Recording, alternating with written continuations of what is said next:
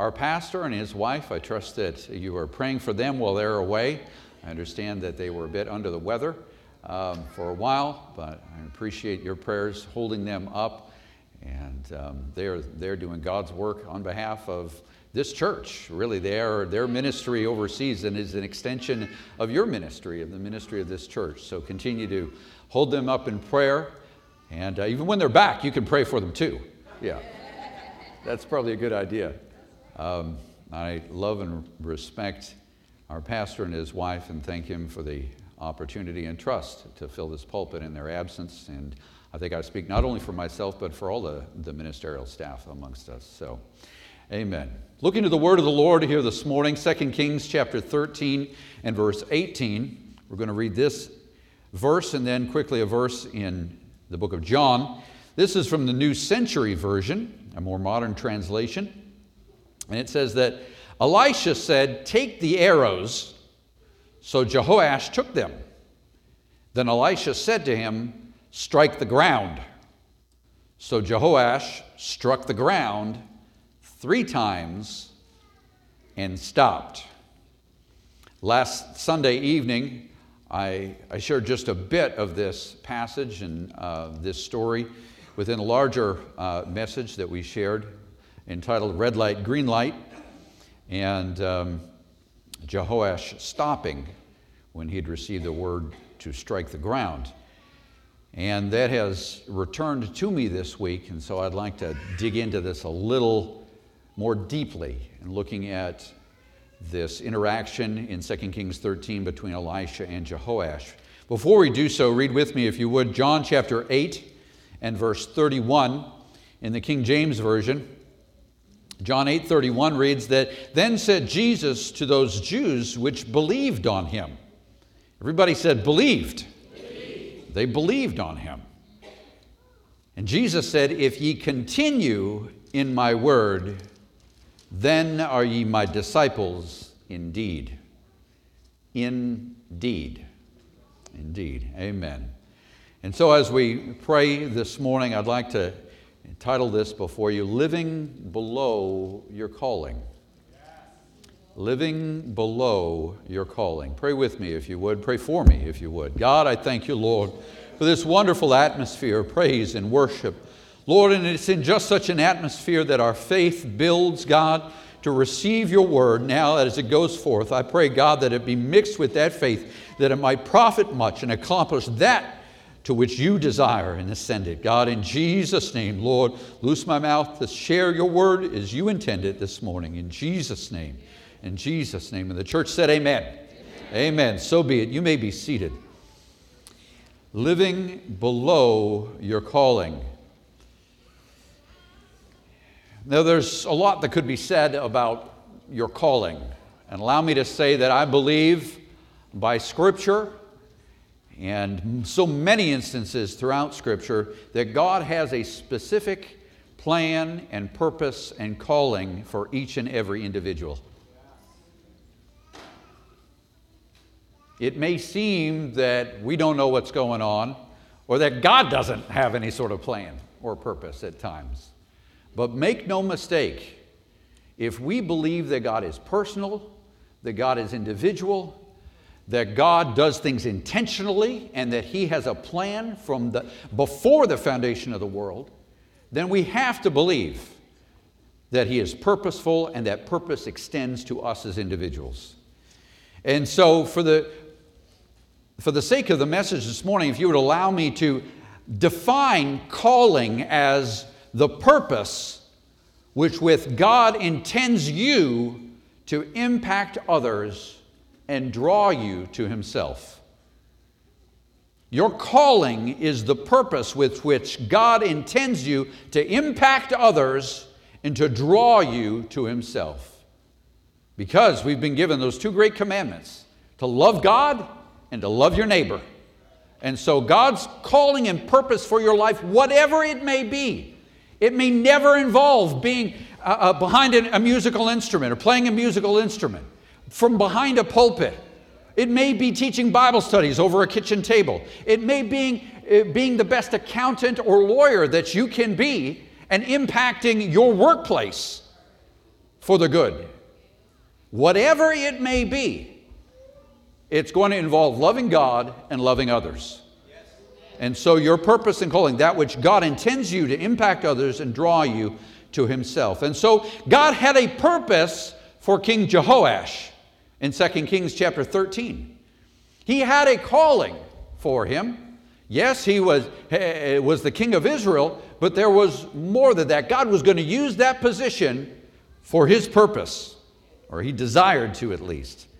And so we're going to back it up a few verses here in 2 Kings chapter 13 and begin reading at verse 14. For 2 Kings chapter 13 and verse 14 says, "At this time Elisha became sick. He'd lived a long, full life, and he was now ill. Before he died, Jehoash, king of Israel."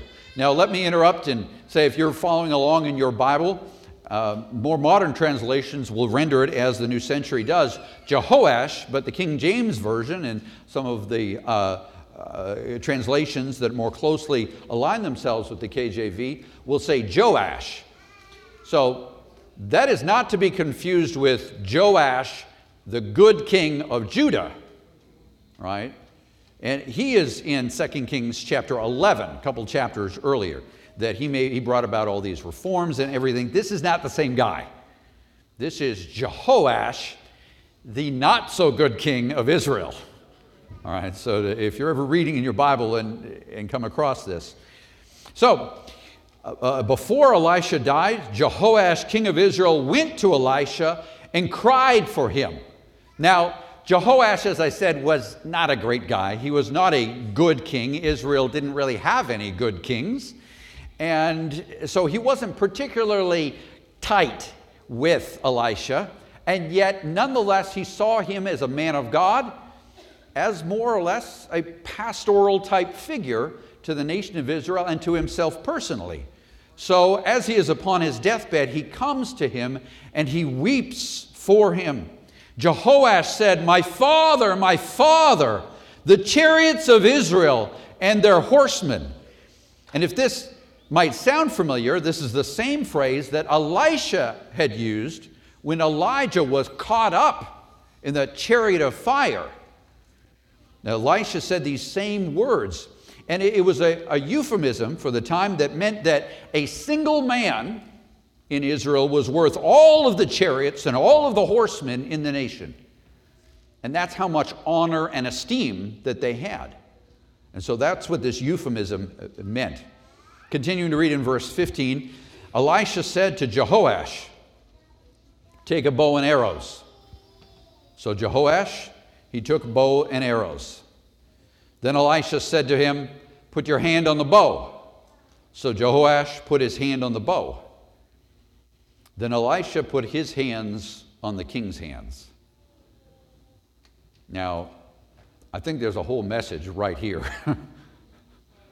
But allow me, for the sake of time and the message that I have been given to share with you this morning, to simply say, thank God for those people in our lives who put their hands on our hands to guide us, to affirm us in those moments that we're distraught. Jehoash was upset and everything, and yet Elisha, this man of God, who knew Jehoash probably he certainly wasn't living how he should be. He had this moment, this opportunity where he felt the touch of the man of God, a person that had come alongside him. And I can think of a handful of individuals whose fingerprints are on my life, who have put their hands on my hands over the years, and I am so thankful for those. And perhaps you can think of those individuals as well. Never take them for granted in your life. Amen. Amen. Verse 17. Elisha said, "Open the east window." So Jehoash opened the window. Then Elisha said, "Shoot." And Jehoash shot.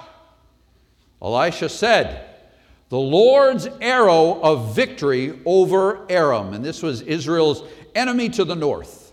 "You will defeat the Arameans at Aphek until you destroy them." Elisha then said, "Take the arrows." So Jehoash took them.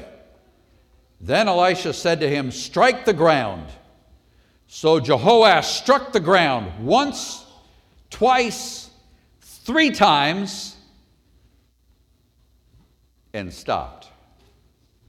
And stopped. And how much would turn on that one word in Scripture? He stopped. And having read this passage over the years, I thought for many years that maybe Jehoash just didn't get it. Maybe there was something lost in translation when he shot the arrow out the window and Elisha said, this is the arrow of the Lord, right? Your victory over the Arameans. And maybe from that moment to striking that Jehoash somehow got his wires crossed, that this was not what was symbolized. But I now believe that Jehoash knew exactly what the arrows represented. And he simply thought that 3 times would do. He thought that once, twice, 3 times, despite having more arrows in his hand, that 3 times would be enough. I believe in that moment that perhaps Jehoash overestimated himself. He overestimated his abilities as king, or perhaps his talents as a strategist or tactician on the battlefield, as a warrior. But perhaps more so, I believe he undervalued the word of the prophet, the man of God. Perhaps in that moment, as he's striking the ground with one arrow after another, maybe Jehoash just reasoned that, wait a minute, entire battles are going to be determined by me striking the ground with these pointed sticks. You mean that thousands of men's lives are at stake by me just smiting these arrows on the ground? That was a bit of a leap, right? That was an act of, no matter how simple, it was still an act of faith that you had to believe that what the prophet said was true. It does seem to be a little much. How could something so inconsequential as throwing these arrows on the floor have such an impact on the destiny of a nation? Something so small, so inconsequential. Similarly, we might reason, well, what difference will the few dollars that I put in the offering make? What really, if I leave a church card with a tip at a restaurant, that's really going to change somebody's life? I mean, a few minutes of Bible reading each day is going to change the way I think and live and act, and little things that could have really big impacts. And we think, well, they're so small. I don't really need to do that, right? Living below our calling. But when we reason so, we overestimate our ability to control the outcome of our decisions, however small those decisions may be. And we underestimate God's almighty orchestration and how God incredibly, masterfully, so mind-blowingly brings circumstances and events to pass, right? God won't go against your will, but He can bring circumstances to make you willing. Right? Yeah, God can tighten the vise a little bit. Yeah. We underestimate God's orchestration. We still make our decisions, and God won't violate our free will, but make no mistake, the end game, the outcome always belongs to Him. It always does. And we cannot overestimate our ability to control that outcome when it's in God's hands. And so I think this is what Jehoash was laboring under. And so after he struck the ground once and twice and a third time, he just said, enough is enough. This is silly. This is too small, too inconsequential to make a big impact. But verse 19, we read that the man of God was angry. The KJV renders it wroth, like he was upset. He was livid with Jehoash. He just flipped out. And to truly understand the difference between these two men, between Elisha and Jehoash, we have to understand why would Elisha go so ballistic? I mean, it's just a few sticks, right? Think from the very first time that we read about Elisha. Elijah has been given instructions by God to find Elisha and anoint him as his successor. And so he goes and he finds Elisha, and what's he doing? He's out there at work, right? He's putting his hands into the ground. He's trying to make a living. It says that the Bible says that he was working with oxen. Now, oxen were typically yoked together 2 at a time. He wasn't just working with 1 yoke of oxen, or 2, or 3, or 4. The Bible says he was working with 12 yoke of oxen. 12 yoke of oxen. Now, obviously, Elisha, as one person, could not control 6 pair of oxen, right? But that means that he was working with other people. It likely means that his family was pretty well off, and he did not have to be out there working at all, if you think about it. And yet Elisha was the type of man who said, I'm not going to sit by while others do the work. I'm going to get out there and be in the field with them. And that he was overseeing it. It wasn't good enough to say, well, just 1 yoke of oxen should do the trick. No. Or 2 yoke, or maybe, no. He saw, and in his industry, he said, we can scale this. We can provide for our family on a large scale. And he scaled up the operation to include 12 yoke of oxen. 12 yoke of oxen. I misspoke earlier. It's not 6 pair. That would have been 24 oxen.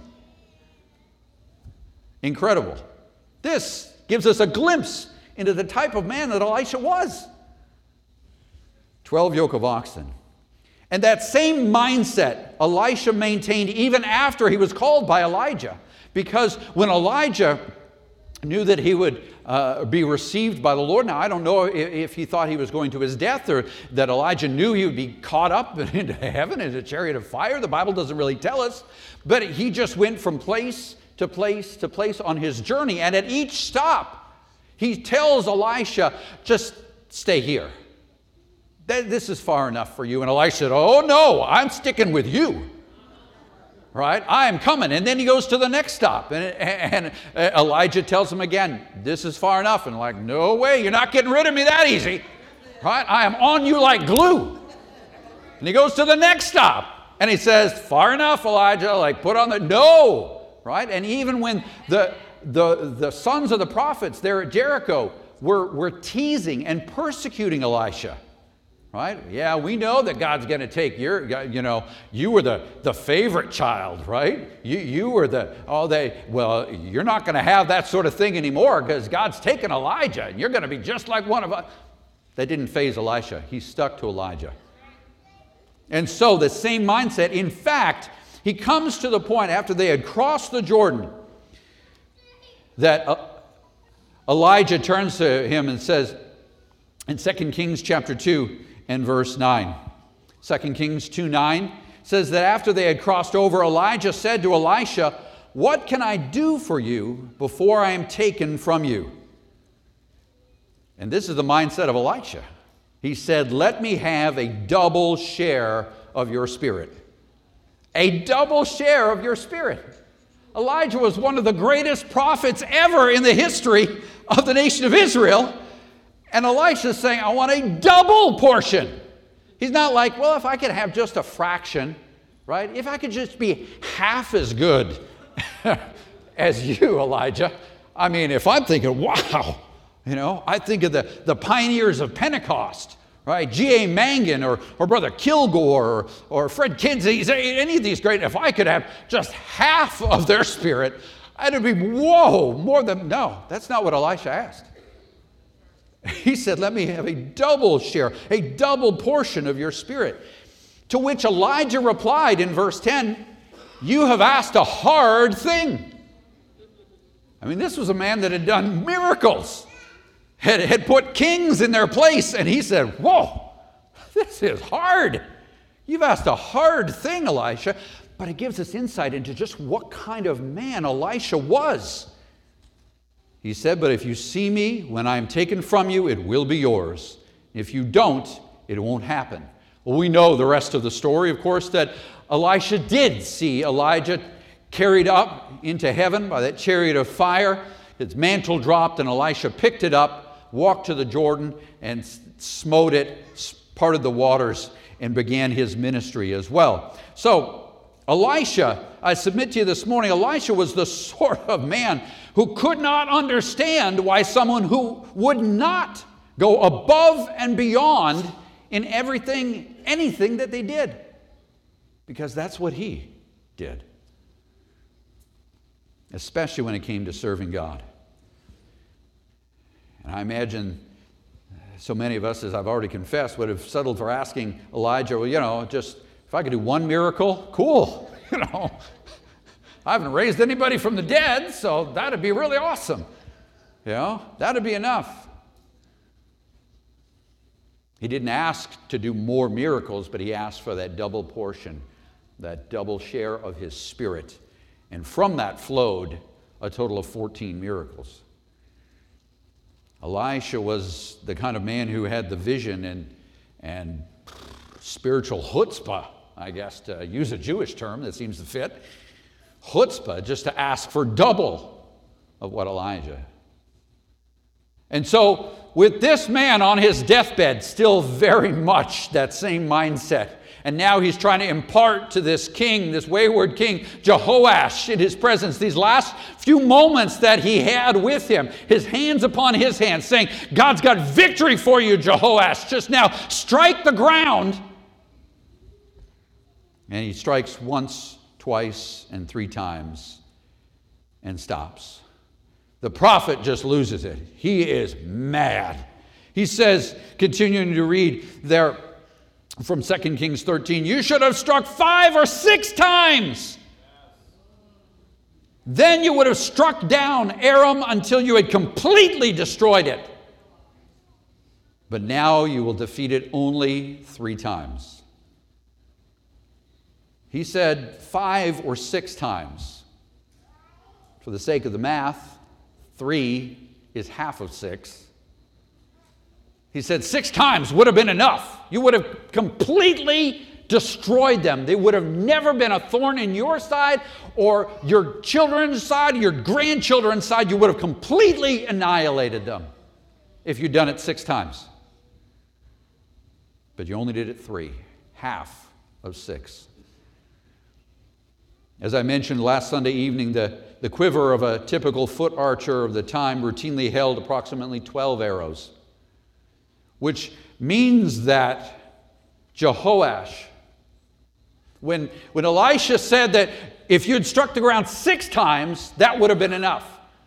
But he had in his possession 12 arrows and could have struck the ground as many as 12 times, which would have been the double portion. The double portion.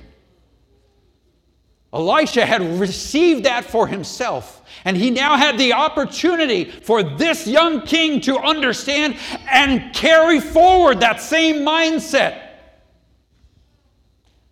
That double portion. If he'd continued past the necessary 6 times and exhausted his supply of likely 12 arrows. Instead, while Elisha asked for and received twice as much, Jehoash settled for half of the minimum. Remember, Elisha said that 5 or 6 times was the minimum. And Jehoash settled for half of the minimum.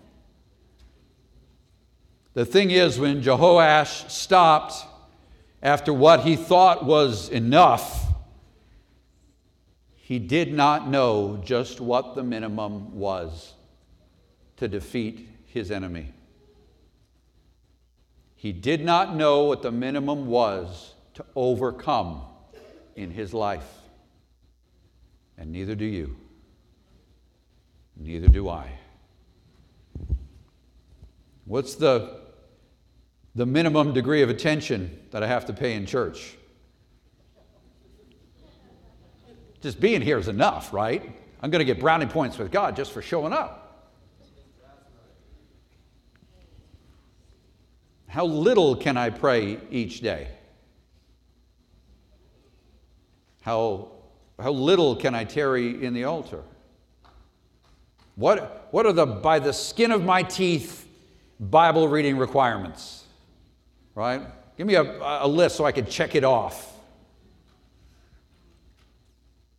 How few people do I need to impact with the gospel and still fulfill the Great Commission?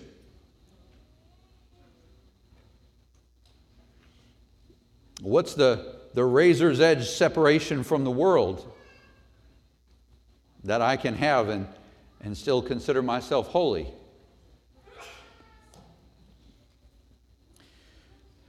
These are some powerful questions. And I'm preaching and asking these questions of myself, as well as every one of us this morning. Because I don't know. I don't know the answer. I know that when you start a relationship with someone, it's never a good idea to say, what's the minimum that I have to do to maintain this friendship?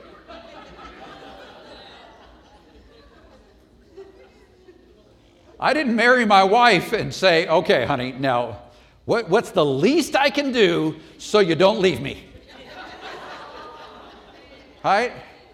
Okay, can I tell you just once a week that I love you? Can I get away with once a month? Do I have to say it every day? Right? We don't do that. We're not looking for the minimums. And we don't know these minimums. We don't know just what we can get away with, because things like these are the sort of things that I mentioned, being a witness and being in devotion with God, these things are dependent upon what God directs you to do. We have examples in Scripture where people prayed all night. We have examples in Scripture where people prayed just a few seconds and God moved. How can I tell you you've got to fulfill a quota of 30 minutes or 60 minutes or 90 minutes of prayer every day? I can't tell you that. I don't know what the minimum is. But you've got to hear from God for yourself, specific to your calling, what God has for you. Hallelujah, hallelujah. And it may sound like there's no ceiling then. Well, God, I don't know what the minimum is, so I'm just going to continue to, there's no ceiling to that, and we need to be careful, because I confess to you, I spent much of the first 20 plus years of my life under the misconception that whatever I did was not good enough. It didn't matter how much I read the Bible, it wasn't good enough. There was always more reading that could be done. It didn't matter how much I prayed, there was always more prayer that could be done. It didn't matter how many Bible studies I taught, because there was still a world full of lost people that needed to hear the gospel.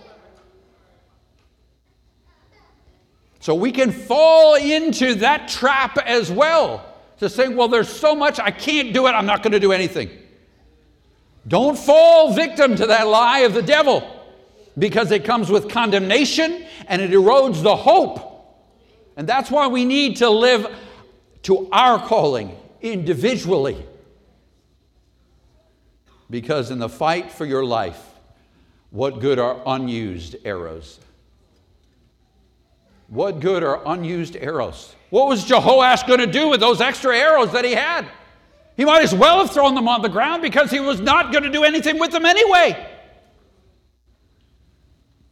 You say, Brother Faubert, I don't have much.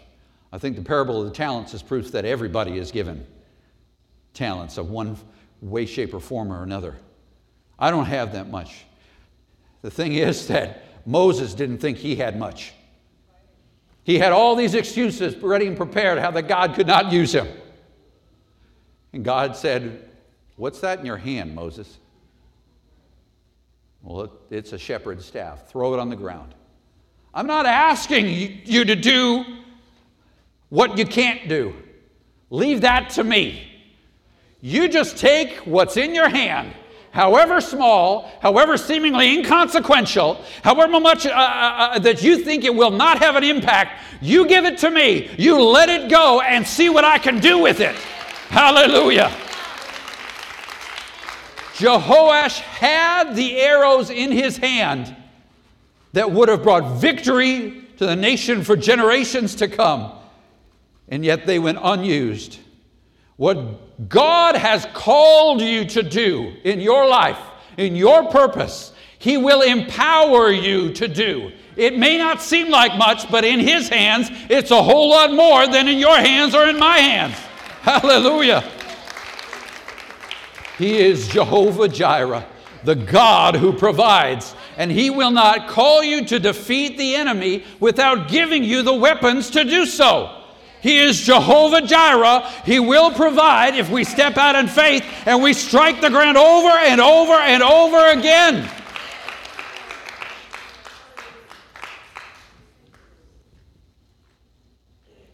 Verse 20 of this passage from 2 Kings chapter 13 reads that then Elisha died and was buried. And I don't know if the words from verse 19 were actually Elisha's last words. Nothing more was recorded in Scripture. But to see Jehoash live below his calling, he had the opportunity, he could have made the impact, he failed to do so. To see Jehoash live below his calling, to see Jehoash accept and settle for less than what God fully intended, must have killed Elisha figuratively, if not literally. To see someone do so little with so much. So little with so much. Jehoash had been obedient. As we mentioned Sunday night, every step along the way, Elisha said to take the arrows, he took the bow and the arrows. Put your hand on the bow, he put his hand on the bow. Right? He said to shoot, Jehoash shot. He said take the arrows, he took them. He said strike the ground, he struck the ground 1, 2, 3 times. And then he no longer obeyed because he stopped.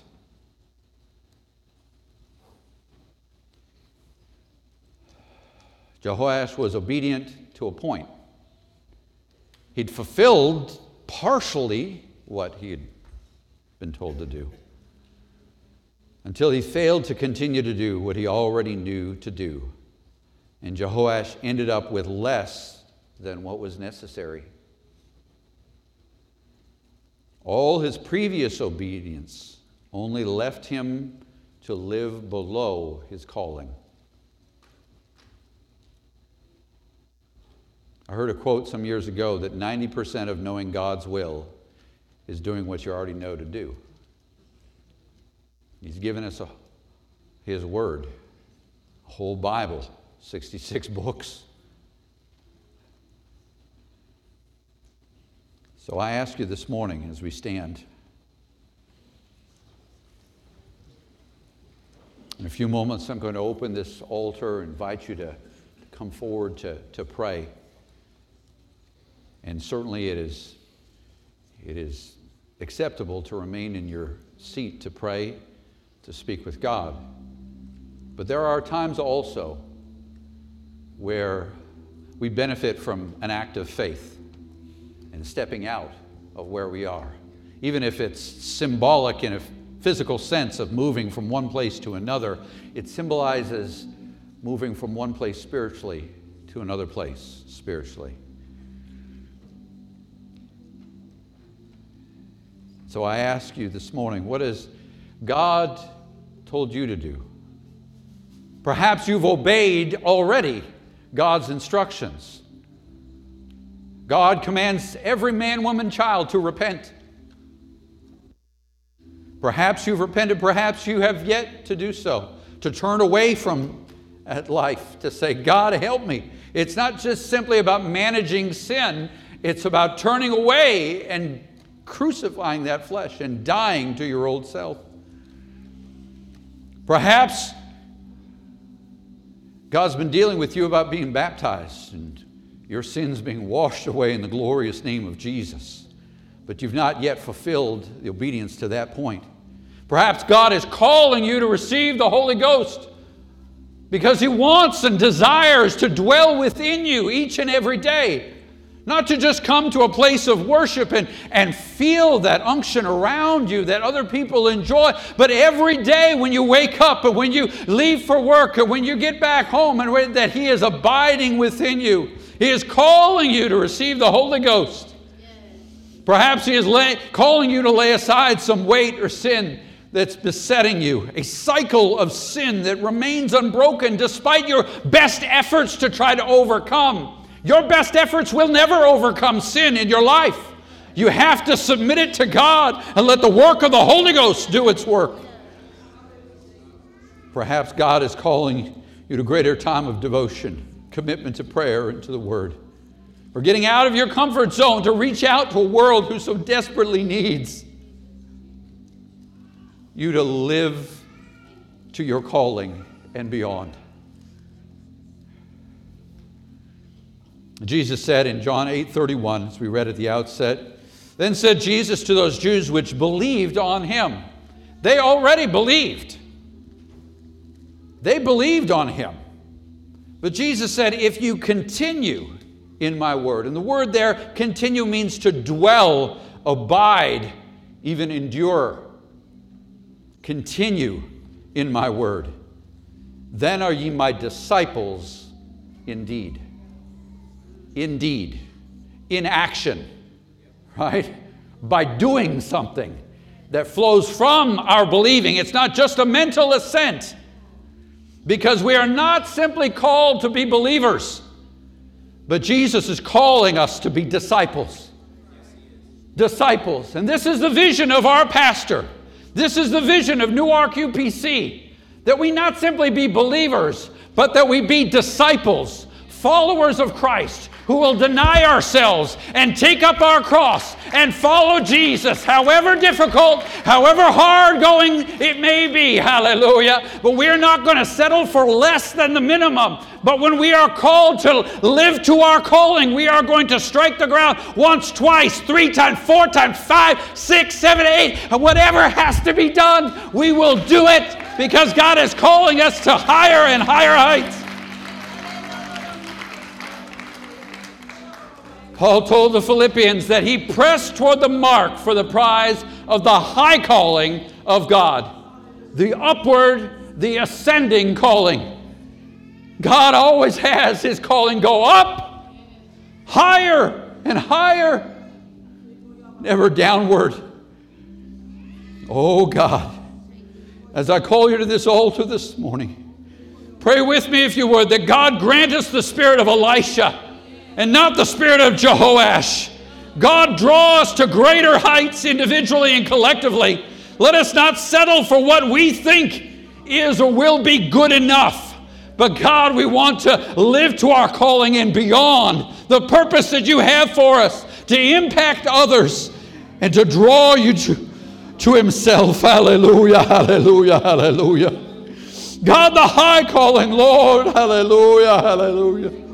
God, we don't want to settle for a low calling or for a mediocre calling, God, hallelujah. Lord, but you have equipped us, you have empowered us. God, you placed the arrows in our hands, Lord, to bring victory, Lord, and defeat to the enemy.